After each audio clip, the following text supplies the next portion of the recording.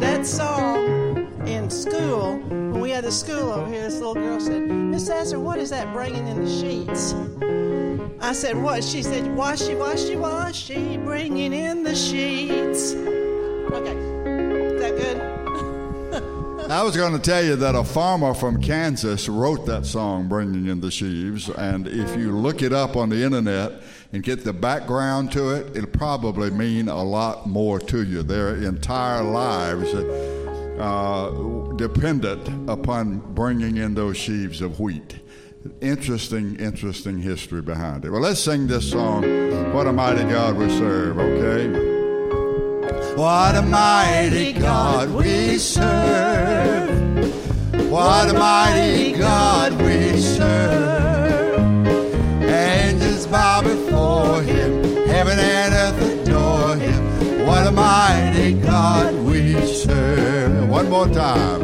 What a mighty God we serve. What a mighty God we serve. Angels bow before him. Heaven and earth adore him. What a mighty God we serve. He is the King of kings. He is the Lord our Lord. His name is Jesus. Jesus, Jesus, Jesus. Oh, what a mighty God we serve, we serve. What a mighty God we serve, we serve. Angels bow before him, heaven and earth adore him. What a mighty God we serve. I will call upon the Lord, for he is worthy to be praised. I will call upon his name, for he is worthy to be praised. Hosanna, blessed be the rock, blessed be the rock of my salvation. Hosanna, blessed be the rock, and let the God of my salvation be exalted. What a mighty God we serve. Come on, I can't hear you. Come on. What a mighty God we serve. Angels bow before him, heaven and earth adore him. What a mighty God we serve. I will enter his gates with thanksgiving in my heart. I will enter his courts with praise. I will say, this is the day that the Lord has made. I will rejoice, for he has made me glad. He has made me glad. He has made me glad. I will rejoice, for he has made me glad. He has made me glad. He has made me glad. I will rejoice, for he has made me glad. Oh, what a mighty God we serve. What a mighty God we serve. Angels bow before him, heaven and earth adore him. What a mighty God we serve. Oh, what a mighty God we serve. Oh, what a mighty God we serve. Amen. That'll put a smile on your face. God is so good. God is so good. God is so good. He's so good to me. Sing it with us. He sent his son. He sent his son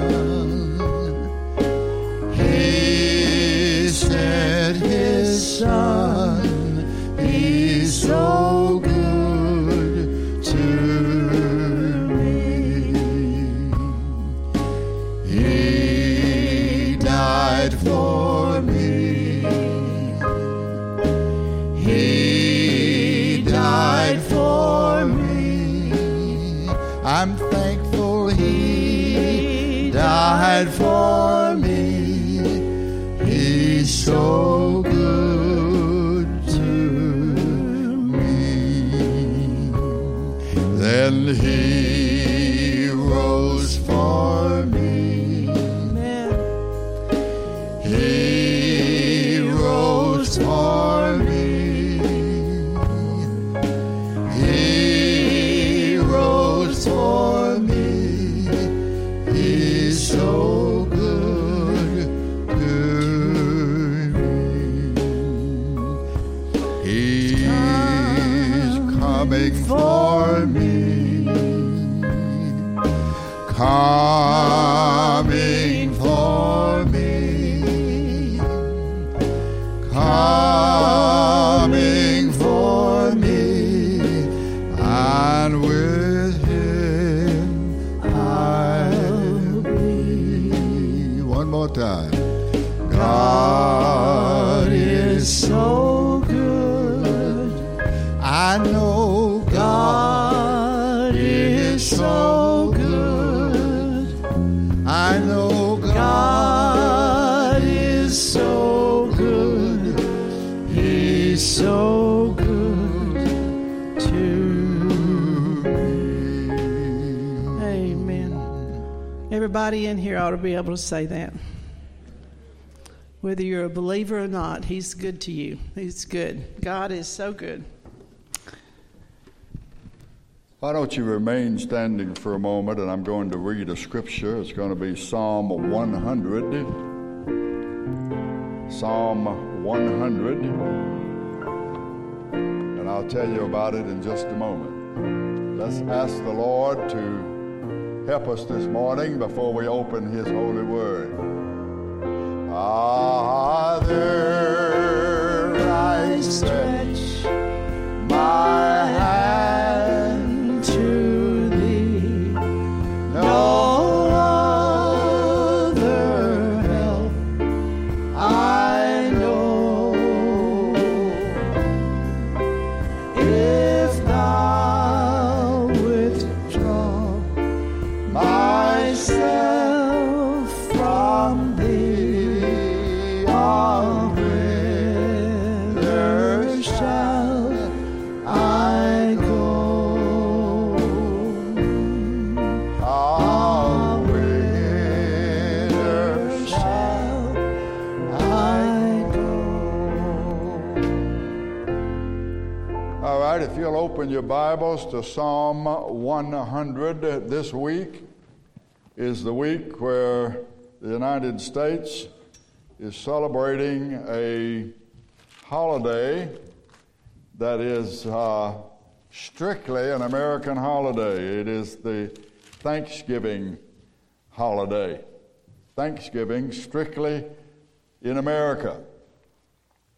And I'm going to teach you from Psalm 100 today. I'll interrupt the study on Joseph, and we'll look at Psalm 100 today, and may the Lord bless his word. Make a joyful noise unto the Lord, all ye lands. Serve the Lord with gladness. Come before his presence with singing. Know ye that the Lord, he is God. It is he that has made us, and not we ourselves. We are his people, and the sheep of his pasture. Enter into his gates with thanksgiving, and into his courts with praise. Be thankful unto him, and bless his name. For the Lord is good, his mercy is everlasting, and his truth endures to all generations. May the Lord bless the reading of his word, and let God's people say, praise the Lord. And you may be seated. Somebody said we were entering into a period of inflation.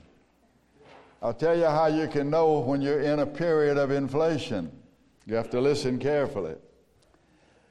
When you pay $15 for a $10 haircut that you used to get for $5 when you had hair, that's when you're in a period of inflation. You remember that. Whether we are in a period of inflation or deflation, progression or recession, we as the people of God have reasons to praise the Lord, to rejoice in Him. And that is what Psalm 100 is all about. And I'm just going to cover it for you today. Hopefully give you some things to think about and give you some reasons to praise the Lord. The psalm begins with, "Make a joyful noise unto the Lord." This word "make," an interesting word in the Hebrew language. It is the word ruah, and it means to shout as with an instrument, especially a horn. Moses told Israel, said, "I want you to make 2 silver trumpets, and the trumpets are to be blown to call an assembly together, and secondly, to get everybody together for journeying when they were journeying through the wilderness on the way to the promised land. When both of the trumpets were blown, all the people were to gather at the door of the tabernacle. One blast of one trumpet meant only the heads of the tribes were to gather at the door of the tabernacle. Tabernacle was a tent where it was a temporary dwelling place for the presence of God. And when an alarm blast was blown, only certain camps were to assemble. For example, we read in Numbers chapter 10, when the entire congregation is to be gathered, Moses said, "You shall blow, but you shall not sound an alarm." So this phrase, sound an alarm, is the same word that's translated make in Psalm 100. Psalm 100 written by David. It is the Hebrew word ruah. In taking a fortified city of Jericho, the Lord told General Joshua to lead the nation of Israel to walk around the city of Jericho each day, and then on the 7th day to walk around it 7 times. And then he said, when you walk around it 7 times on the 7th day, he said, then you will make a long blast with the ram's horn. They called it the shofar. And when you hear the sound of the trumpet, listen to this now, all the people shall shout, same word, ruah, with a great shout, and the wall of that city shall fall down. In the days of Samuel the prophet, when Israel was defeated in a battle with the Philistines, they said, what's wrong? Somebody said, it's because we don't have the ark of the Lord here, a little chest that symbolized the presence and the glory of God. So somebody said, let's go get the Ark of the Covenant. Let's get it out of Shiloh. Let's bring it here, that we might be saved from the hands of our enemies. So we read in 1 Samuel chapter 4, verse 5, when the Ark of the Covenant of the Lord came into the camp, all Israel shouted. They shouted with a great shout so that the earth rang again. Same word. It is the Hebrew word ruah. So this Psalm 100 of Thanksgiving begins with a shout. And so I'm trying to emphasize to you, this is not some quiet under the breath thing. This is a shout. What kind of shout is it? He says it's a joyful shout. It's a shout of gladness. It's a shout of praise. It's a shout of heartfelt gratitude and soul worship. It's a shout of joy, he says. He says, make a joyful noise. What he's saying here is make a noise, and the type of noise you should make is, you can tell by listening to it, that it is a noise of joy. And then he said, make the joyful noise unto the Lord. Now, when you look in your Bible, and you see L-O-R-D, all capital letters, that is the term Yahovah, or Jehovah, or Yahweh, as it's translated. He's called the existing one, the I am that I am. He's the living God. He is alive, and he's well, and he's distinct from all the false gods. He may be distinguished in the following manner. Number one, he is a personality. The God we serve is a personality. He's a divine person. He's not an energy. He's not a force. He's not a demiurge. He can know, he can see, he can hear. The psalmist asked, he that planted the ears, shall he not hear? He that formed the eyes, shall he not see? He that chastens the heathen, shall he not correct? He that teaches man's knowledge, shall he not know? Secondly, he's distinguished, and get this, his name cannot be pronounced. The Hebrew name of God is transliterated into 4 letters, JHVH, if you translate it Jehovah, or YHVH, if you translate it Yahweh. Now, the scholars call this the tetragrammaton. You don't have to remember that, but that word tetragrammaton comes from the Greek, and it means consisting of. So the name of God consists of 4 consonants. The Hebrew name of God of Israel consists of 4 written consonants, which cannot be pronounced.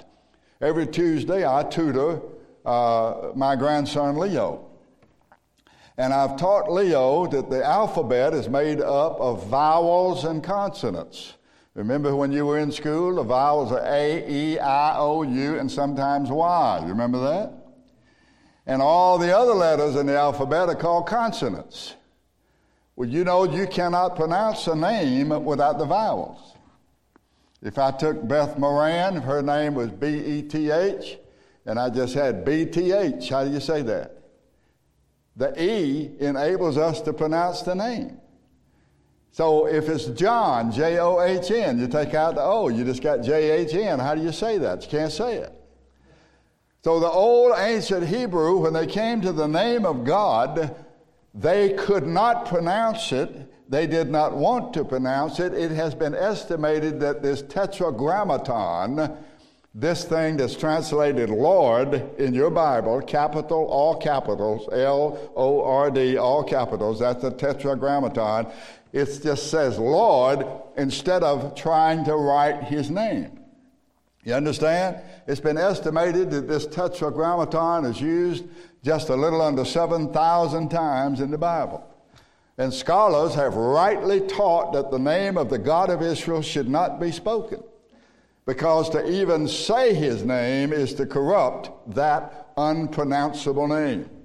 Now, we think it's irreverent, and we think it shows the highest disrespect to address a queen or a king or some other high-ranking official by their first name. No one in his right mind would say to the Queen of England, "How are you doing, Liz?" It's proper to address the Queen as Your Majesty, and no one speaks to the Queen unless she speaks to you first. So how much more respect and how much more reverence should be shown to the invisible living God whose name cannot be spoken? In the third place, he's distinguished from other gods in that he cannot be found. He is the invisible, self-existing one. Listen to this. God that made the world and all things therein is Lord of heaven and earth, and he does not dwell in temples made with the hands of men. Neither is he worshipped with men's hands as though he needed anything, since it is he who gives to everything else life and breath and all things. And he has made of one blood all nations of men to dwell on the face of the earth, and he has determined the times before appointed and the bounds of their habitation, that they should seek the Lord, if haply they might feel after him and find him, though he is not far from every one of us. For in him we live and move and have our being. We are his offspring. That's all in Acts chapter 17. You can read it for yourself. So you say, okay, Brother Sasser, if he's the invisible God and he cannot be found by our efforts, how can he be known? I'm glad you asked that question. He is the God who must reveal himself if he is to be known. And he has revealed himself. Number one, he has revealed himself in his word. If you want to know him, get into his word. Learn doctrine.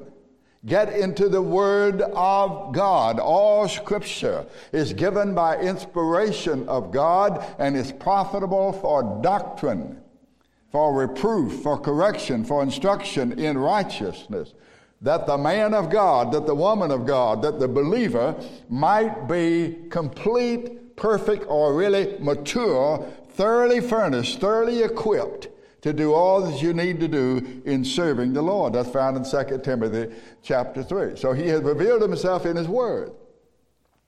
And I can't emphasize this enough. I know you've heard, most of you have heard from the time you've been kids, you ought to read your Bible every day. I know you've heard that. But it is the truth. You should get a Bible and you should every day make some kind of covenant with God that you're going to read your Bible every day. If you have to get up earlier in the morning to read it, or if you have to stay up later at night to read it every day. Read a couple of chapters every day. Read the Scripture. Pray before you read it. Pray while you're reading it, and pray after you read it. He has revealed himself in his word. Get in the word. Secondly, he has revealed himself by his actions. When God came down to Abraham and told Abraham, go offer your son up on Mount Moriah, and then as Abraham was about to draw a knife and kill his son, the Lord called him and said, don't do it. Look over there behind you. And looking behind him, there was a ram caught in a bush. And Abraham took the ram and put it in the place of his son, and he killed the ram. That's the gospel. The ram represents our Lord Jesus Christ, our substitute who took our place. And so Abraham called that place Jehovah Jireh, which means the Lord will provide, the Lord sees.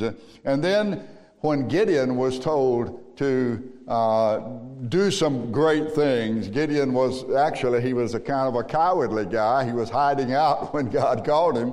But when he called him a mighty man of valor, Gideon looked around and said, who are you talking to me? But the Lord called him and made him a hero in Israel. And Gideon called the Lord Jehovah Shalom, the Lord our peace. And then when the Lord sent Israel out of Egypt, he said, if you listen to me, I will not put any of the diseases upon you that I put upon the Egyptians. And they called the Lord Jehovah Rapha, the Lord that heals.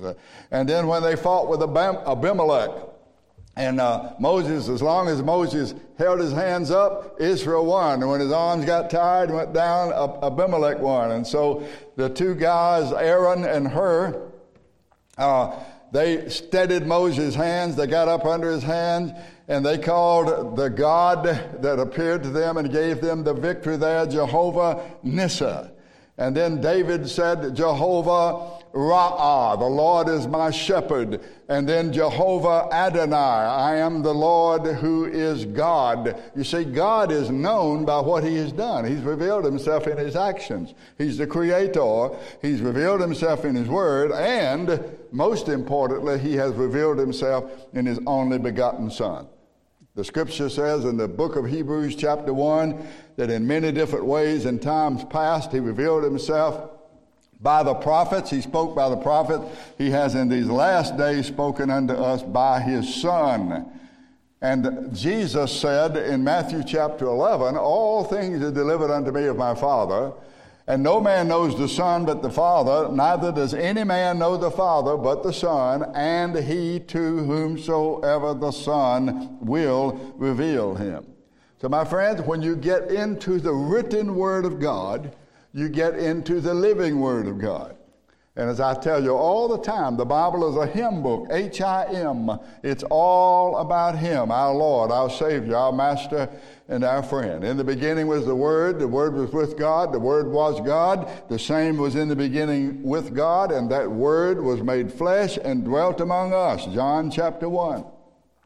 Jesus said to the Jews in John 5:39, search the scriptures, in them you think you have eternal life. They are they which testify of me.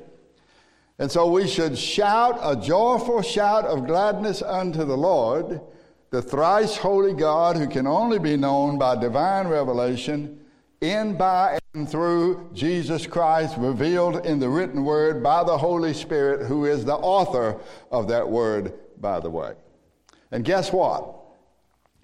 This make a joyful noise unto the Lord, it is written in a certain mood and a certain tense. It's written in the imperative. You know what imperative means? It means it's not a suggestion.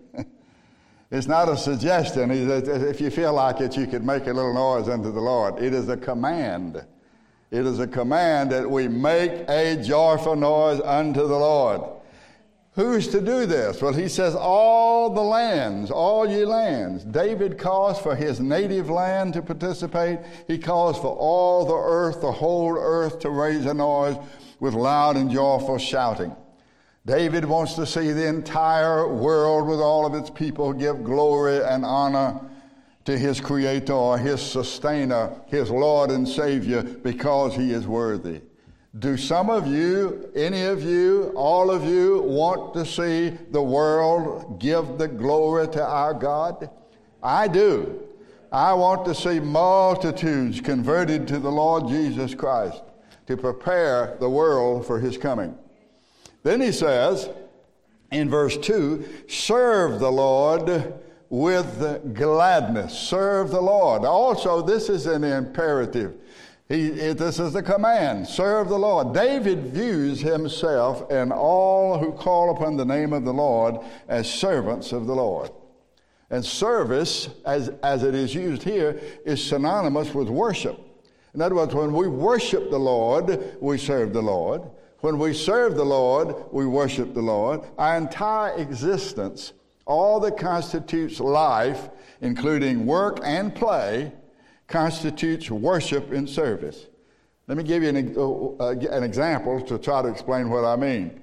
David might say, for example, my official position is king of Israel, but my life is about serving the Lord.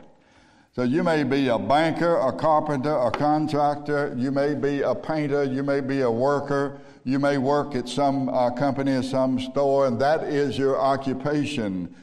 You might have a vocational training, but your life should be about serving the Lord. So what David is saying is, whatever I am doing, I'm always doing it with the Lord's service in mind. It's what Paul meant when he said, whether you eat or drink or whatsoever you do, do all to the glory of God. 1 Corinthians 10 and verse 31. Now, what should our attitude be while we're serving the Lord? Well, I'm going to do it, but I don't want to, but I'm going to do it. But what does it say about here? Serve the Lord what? With gladness. Serve the Lord with gladness. This is a Hebrew word, simcha, and it means with joy, with mirth, with pleasure. Here's the lesson now. Here's the lesson for you. Listen carefully. Only service that is carried out joyfully and with a willing heart is acceptable service. David says, do what you do joyfully, whatever that might be. If we come to worship out of duty only, it'll do us just as well to stay at home. This word simcha indicates being glad or joyful with the whole disposition. It's indicative of the frame of the heart. Here are some examples. Exodus 4:14, when Aaron saw Moses, he was glad in his heart. Psalm 19:8, the statutes of the Lord are right, rejoicing the heart. Psalm 104 verse 15, wine makes glad the heart of man. Psalm 105 verse 3, let the heart of them that rejoice that seek the Lord. David prayed in Psalm 86:4, rejoice the soul of thy servant, unto thee do I lift up my soul. There are many occasions and many objects can cheer us. A wise son can make us glad. A kind word, meeting a loved one, many occasions, many things, many people. But the Lord and his salvation are cited as frequently as the greatest reason for us to be joyful Christians. The joy of the Lord should be our strength. Israel was under the law, but even then, serving the Lord was associated with gladness. And Moses warned Israel that failure to serve the Lord with gladness would bring his judgment. Listen to this, Deuteronomy chapter 28, verse 47. Because you servitest, that you have not served the Lord your God with joyfulness and with gladness of heart, for the abundance of all things, therefore you shall serve your enemies. David says if we don't delight in serving the Lord, he says we're fakes. We are pseudo-believers. We're hypocrites. Serve the Lord with gladness, and, notice, goes on in verse 2, and come before his presence with singing. Come before his presence. Come means you are invited. Means the Lord will not turn you away. You say, what about if I've done this? Come. What about if I've done that? Come. What if I've been here? Come. If you come, you want fellowship with the Lord, you want to know the Lord, then you come if you earnestly desire to worship and serve him. Even under the law, foreigners were invited to come. Solomon prayed in 1 Kings chapter 8, moreover, Lord, concerning a stranger that is not of thy people Israel, but comes out of a far country for thy name's sake. For they shall hear of thy great name and of thy strong hand, and the heathen shall hear of thy stretched out arm. And when that foreigner shall come and pray toward this house, hear thou in heaven thy dwelling place, and do according to all that the stranger calls for, that all people of the earth may know thy name, to fear thee, and do as thy people Israel. They even allowed the stranger, the foreigner, to come. Come unto me, Jesus said, all you that labor and are heavy laden, loaded down, weary, I will give you rest. Learn from me. I will be your teacher. I'm meek, I'm lowly. That means I'm gentle and I'm humble in heart, and you will find rest. Come. Then he says in verse 2, serve the Lord with gladness, come before his presence. Well, there's a sense in which you cannot escape the pervading presence of the Lord. Where shall I go from your spirit? Where shall I flee from your presence? If I ascend up into heaven, thou art there. If I make my bed in hell, behold, thou art there. But the meaning of his presence here is to come before him in worship and wonder, showing supreme respect, or we would use the term reverence. David said in another psalm, Psalm 89, that God is greatly to be feared, that is to be respected, to be reverenced. In the assembly of the saints, he's to be had in reverence of all them that are about him. You know what I see today in churches in America? The respect, the reverence, the awe of God has been lost. Now Jesus is just somebody that you get to know. He'd like to help you. He'd like to do this, he'd like to do that. There's no respect, there's no awe. I can see the breakdown of respect and reverence even in the breakdown of our society. There's no longer respect for people who have positions that demand respect. That's all gone. That's all lost. And it's going to get worse. And why is that lost? Because there's no respect for the God that made us. If there's respect for the God that made us, if there's reverence for him, there'll be reverence and respect down here among ourselves. When Jesus taught his disciples to pray, the very first thing he taught them was that they must revere the Father. He said, Our Father which art in heaven, hallowed be thy name. Your name is to be reverenced, is to be respected. To be in his hallowed presence, singing praises to him and caught up with his glory and majesty is the idea here. Come before his presence with what? David says. With singing, with singing. This word here comes from a Hebrew word, rainan, and it denotes a shout of jubilation. It denotes a triumphant kind of singing. When Moses and Aaron went into the tabernacle of the congregation after offering the sin offering and the burnt offering and the peace offering, the Bible says fire came down before the Lord, and consumed everything that was on the altar. And it says, and when the people saw it, they shouted. It's the same word that's used here, translated singing. They shouted the shout of jubilation. They shouted the shout of a triumphant singing, and they fell on their faces. It's a holy joy, a holy joy.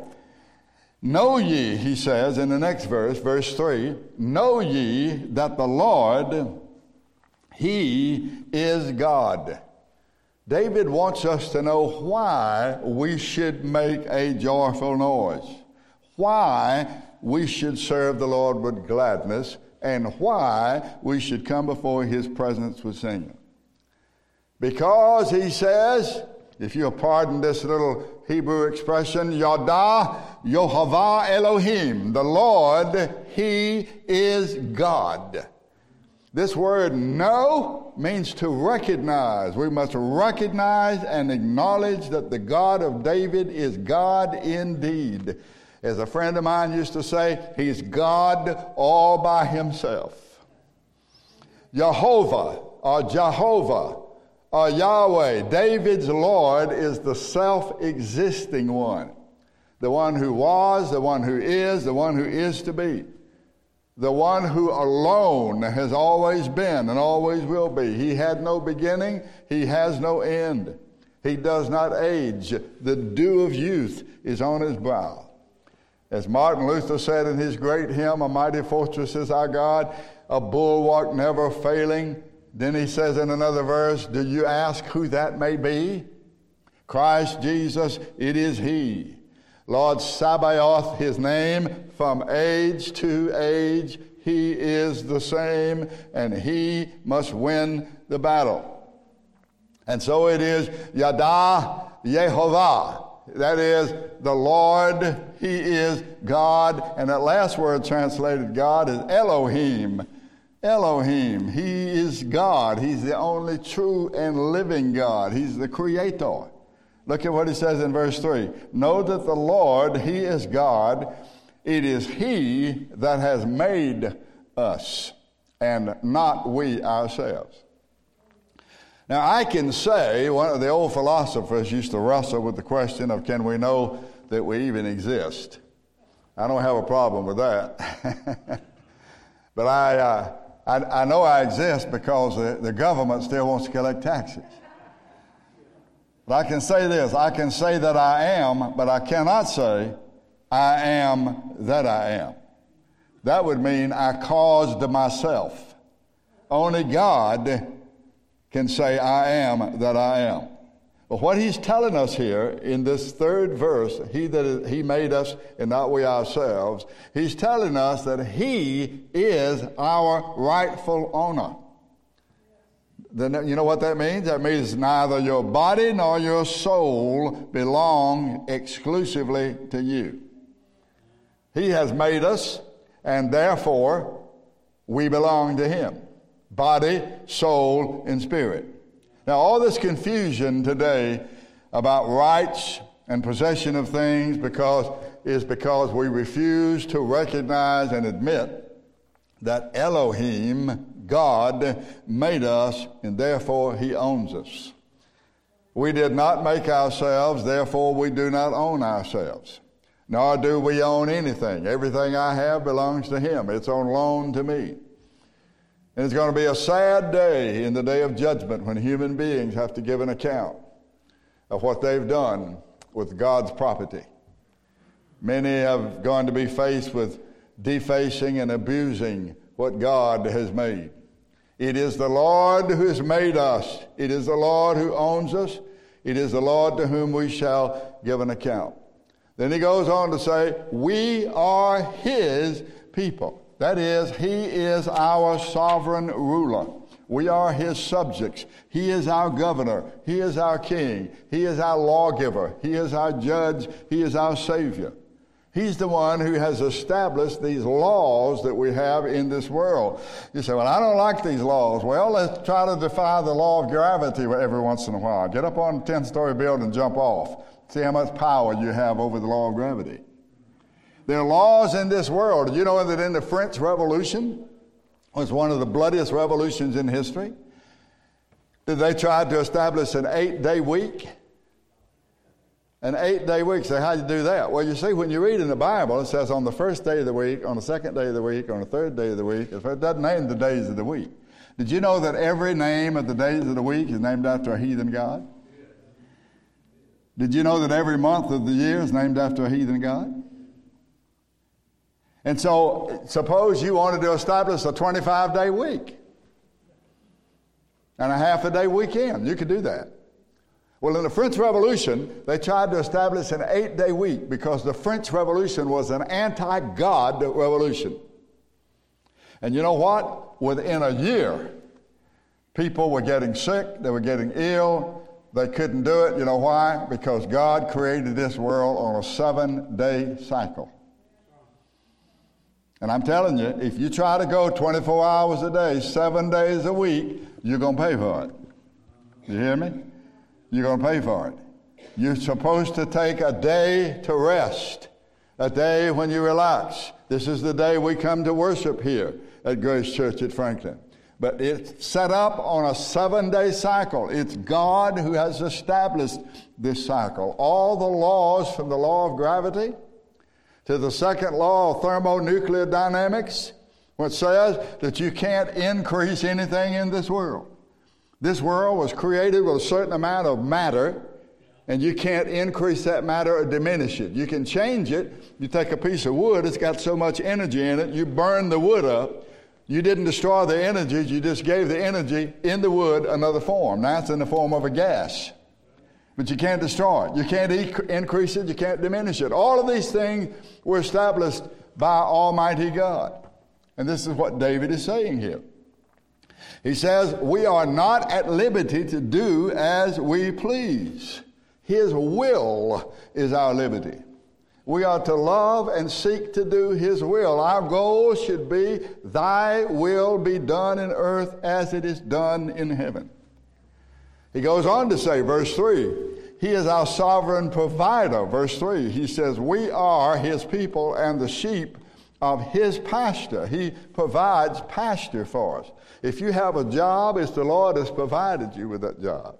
If you've developed certain skills that are required to have that job, it is the Lord who gives you that ability, that gift, that capacity to do that work. We are His sheep, and we are always in His pasture.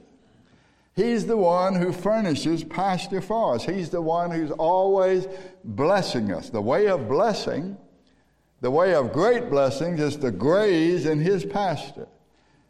Graze in this word right here. Get into the Word of God. Get into the Scripture. Graze in it a while. Jesus said, I'm the door.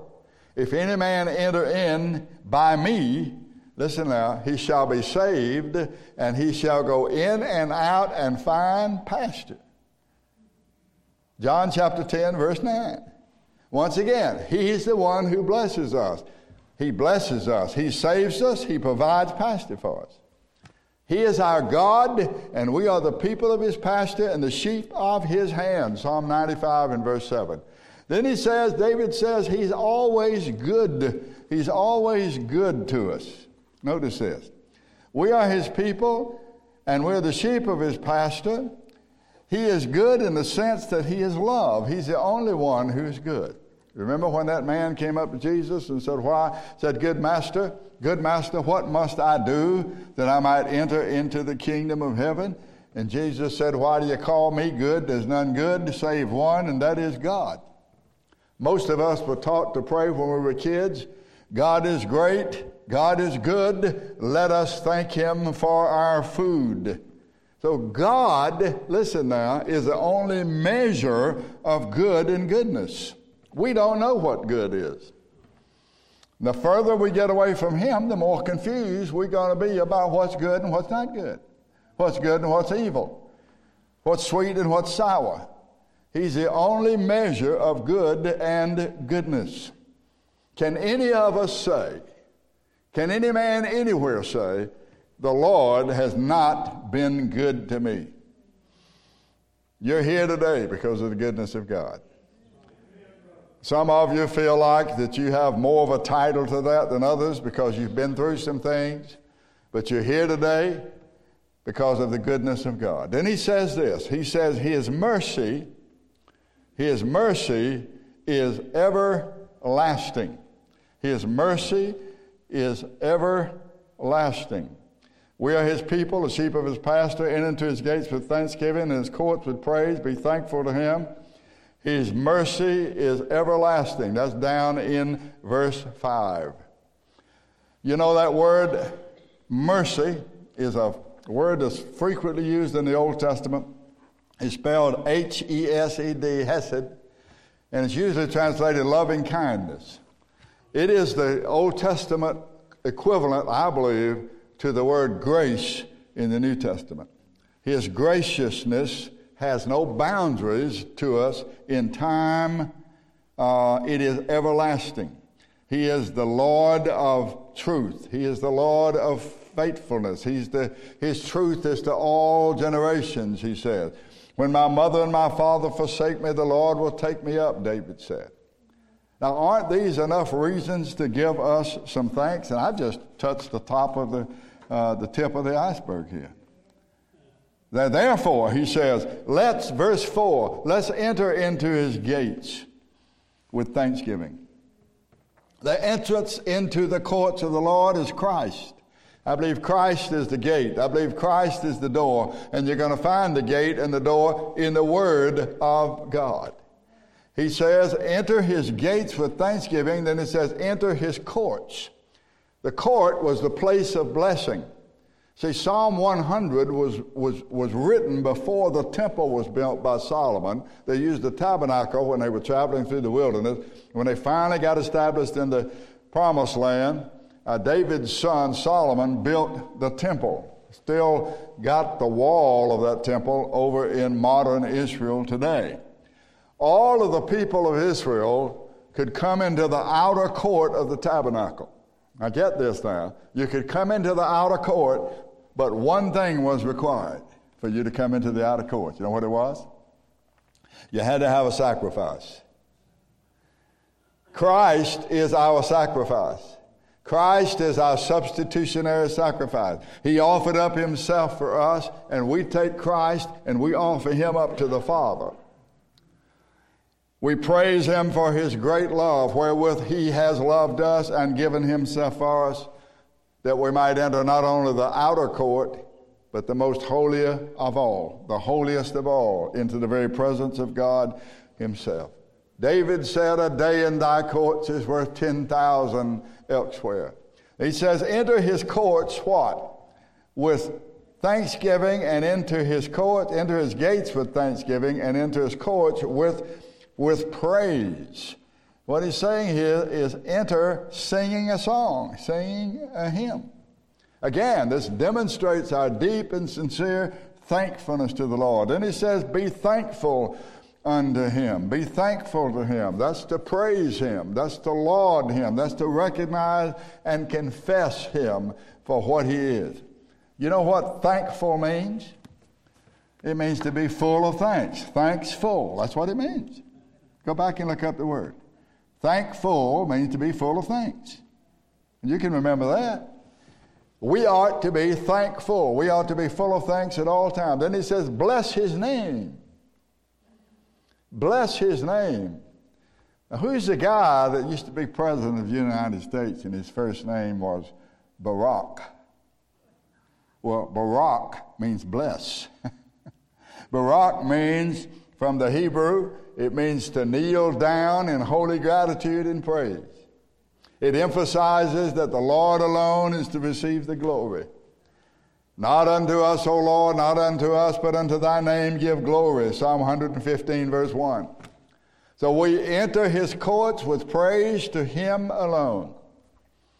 And so we see that this psalm is a passionate call to all the earth to render praise to our exalted Lord, our Creator, our Preserver, the one who is our salvation and our benefactor of all men, but especially of those who believe. So let me close out by pointing out 2 or 3 little things for you. Number one, we've got a threefold invitation here. He says shout, he says worship, and he says come. And then we got a threefold affirmation. We've got God, we've got the God who made us, and we've got the God, we are his people. We are the people of this God. And then he says we ought to enter, he says we ought to give thanks, and he says we ought to give praise. And then we've got a threefold affirmation in verse 5. A threefold affirmation, affirming that what I'm telling you is true. What is the threefold affirmation? He is good. He is merciful. His mercy endureth forever. And his truth. He is truth. He is good. He is full of mercy. And he is the God of truth. Now we know that this divine Lord made us for himself, and we belong to him as sheep in a good shepherd's care. Therefore, make a joyful noise unto the Lord, all ye lands. Serve the Lord with gladness. Come before his presence with singing. Know ye that the Lord, he is God. It is he that hath made us, and not we ourselves. We are his people, and the sheep of his pasture. Enter into his gates with thanksgiving, and into his courts with praise. Be thankful unto him, and bless his name. For the Lord is good. His mercy is everlasting, and his truth endures to all generations. May the Lord add his blessings to the teaching of his word. Let's stand together. I hope you have a good Thanksgiving, and I hope when you're eating whatever you're eating, whether it's a bologna sandwich or a turkey or something substituted for a turkey. I understand that turkeys might be in short supply. Let me just throw this word in. You don't have to take it seriously, but if we weren't buying things from China and everywhere else, we wouldn't have any short supply. You bought them right here from the United States. Right here, we have all we need right here. We don't need those other things. We wouldn't have it. But we have the Lord, don't we? And if we have him, we have a reason to be thankful. We have a reason to praise him. We have a reason to be joyful, for the Lord is good, and his mercy endureth to all generations. All generations. All right? Let's sing our song, Under the Blood of Jesus. Safe in the shepherd's fold, safe while the ages roll.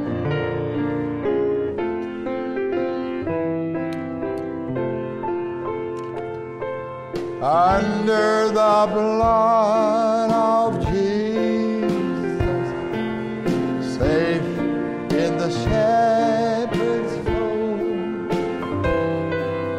Under the blood